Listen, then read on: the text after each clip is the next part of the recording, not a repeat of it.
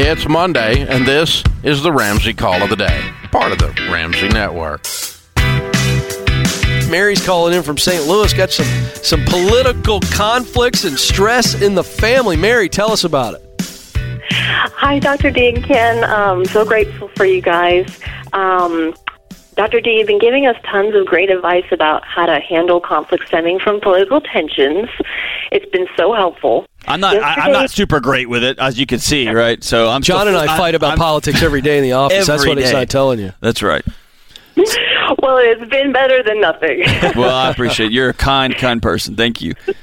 Thanks. So yesterday, Dave made a funny comment about the advice being great, assuming the other person that you're dealing with wasn't mentally ill. Mm-hmm. But what if that person does have a history of mental illness and emotional problems and boundary issues? Can you please throw out some healthy ways and exit strategies to end politically divisive interrogation? And yes, for me, it has been interrogation. And could you please share some handy phrases that could excuse yourself from even going there? I want to live out Proverbs 15:1, which says, "A gentle answer turns away wrath, but a harsh word stirs up anger."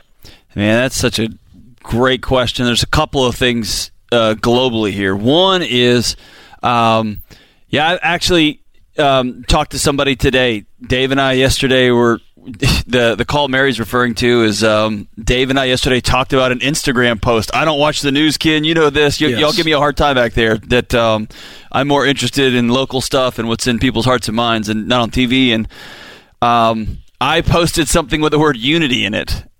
And you would have thought, man, I was the second call. It was wild stuff. I learned all about myself. I learned more about myself from the Internet's comments. Yes. And Dave and I were talking about it on the air. He said, man, I didn't know you were a liberal. I had to find it on Instagram. And I said, Dave, I told you I was a liberal in my interview. And we were laughing, carrying on, being silly. And we got to laughing about, man, if people have mental illness, they're not going to hear you.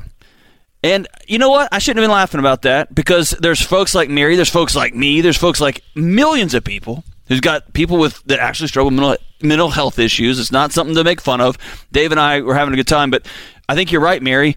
And I think you treat this the same as you treat any hard conversation with somebody who believes something different than you, which is compassion. And you just decide to not go to war. If somebody wants to interrogate you, you do have permission, whether they have mental health issues, whether they have any sort of challenges with communication, you have a right to be safe, and you have a right to your boundaries. And I often will tell folks mental health responses, mental health challenges are context, not an excuse. Yeah. Just because somebody has a mental health issue does not give them permission to treat you poorly, to interrogate you, to beat you up, to be ugly to you, or anything like that. And so when somebody does, and I've got this in my family, when somebody comes at you with, can you believe, I will stop and say, hey, we're not talking politics here. Not going to do that today. I'm not going to have this conversation. I do, though. I want to hear about how little Susie's doing. I want to hear how your job is going. Or let's just hug. We're not going to do it. And I'm silly about it in my house because I'll say, hey, we're just going to hug it out. But I don't engage with conversations with people who are not interested in listening to me. Yeah. Right? And that's a way I navigate it. That's why I like talking with you, Ken, because you hear different conversations. I hear different conversations. And the thing I like about you, Ken, is that nobody knows where we're ever going to land on anything. And that makes my heart feel good. Yeah. How do you approach that conversation?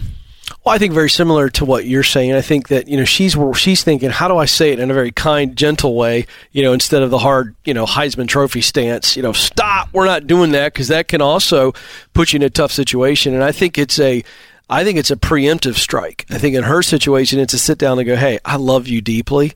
And I know you like to talk about this stuff, but I actually don't like to talk about it. Not because I disagree with you or I think that you're wrong. It just makes me uncomfortable, and I would just prefer that we don't do it. So I just want you to know ahead of time, it's not anything that you've done. It's not you, it's me. Right. I'm just not comfortable. I'm doing this in other areas of my life, and it's just nobody's ever going to see eye to eye. And neither one of us are going to solve actually any major national problems or local actual policy problems by fighting amongst ourselves. And so I just think for our relationship, and this is me, my standard, not yours, I don't want you to feel bad about talking about it. You can talk about it around me. And I'm not going to interject, and I'm not going to debate you. But if you don't mind, I just want to create a thing where we're just not going to talk about it. And I think I'd be preemptive there so that we put a boundary up before it happens in the moment. For Thanksgiving and for Christmas,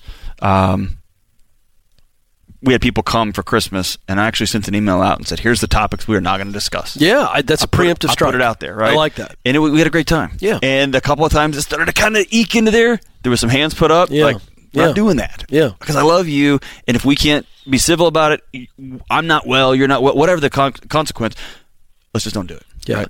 And I think, I don't think I've ever talked about this on the show, so this is kind of fun. And I think what I want the audience to know is that I used to be in politics full time.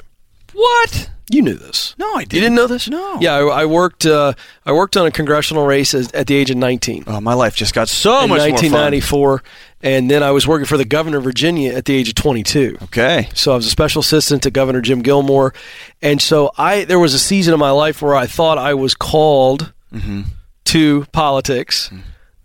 I had a career and calling crisis in my early 30s because I lost the taste for it. Gotcha. I was irritated with both sides of the aisle, so don't anybody doing a bunch of guesswork and send me emails, which, by the way, I don't read any emails that are negative. Huh. So if I say something right now that somehow offends you, you can email. I'm never going to read it, so spare yourself. I will. Send it to me. You enjoy that kind of stuff. Yeah. But here's what I found out. I lost the fire in the belly. I lost the passion for the work and the results of the mission. Yeah. That career crisis is now what informs all the work that I do. Right. So you didn't know any of that, but here's my point. Having worked in politics and being a guy who, though I no longer work in it and I don't want to work in it, and by the way, I don't want to return to it either, so let's go ahead and make that announcement. I have learned a really clear lesson that I think would help us all when it comes to political talk and coworkers and family and friends. I have never one time, John, in a debate with a family member, a friend or a coworker, I have never one time changed their mind. You didn't no. argue someone into submission? No. Never once did the end of a political debate, even if it was not nasty, and I don't really have nasty ones. Right. But never one time have I had a political discussion with somebody who's on the opposite end of the spectrum or completely on the other side of an issue, and not one time have they went, Ken, boy, I tell you what, I made my points, and I really, really believe my points, but after you made your points, I got to tell you, I see it exactly the way you see it. Thank you, Ken, for enlightening me and setting me on the right path. Has that ever happened for you? 0 times. So therefore, I've never Twitter responded or Facebook responded to change somebody's mind. Yeah. But I will tell you this. At my house, I've had people spend the night at my house that would have made Bernie Sanders go, whoa, that's pretty far over there. Yeah. And I've had people spend the night at my house that Trump would have been like, it's probably a little bit too far to the right for me. Let's all bring it back a little bit. Yeah. Everyone's welcome at my table. Yeah. And we're going to serve food together. Yeah. And we're going to talk. And we're going to figure some of this out. Somebody, an astute listener of the Dave Ramsey Show, one time wrote in and said, I get the sense that you and Dave think differently on some things. And we talked about it. And I said, yep. We have very, very matching values. We want to help people. We love people. We care about our faith. We care about our families. We have different beliefs. And that's beautiful because our values are together.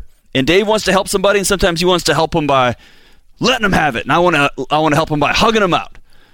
Our beliefs are going to change. And if I do the hard work of reading and learning and listening, my beliefs are going to change all over my lifetime. And I hope they do. But my values are going to be rooted and anchored in. And I think if we did this value belief work across the country, you'd see a connection happen from the floor up, man. Let me remind everybody of something I say on the Ken Coleman Show all the time. The one thing that every human being on the planet can unify around, and there might be more than one thing, but one thing for sure, I'm going to use it. You know what we can be unified around? Is that we all want to make a difference in this world. We want to make a difference. Let's be about that. Thanks for tuning in to the Ramsey Call of the Day. To check out all of our podcasts, just search Ramsey Network on Apple Podcasts, Spotify, or wherever you listen.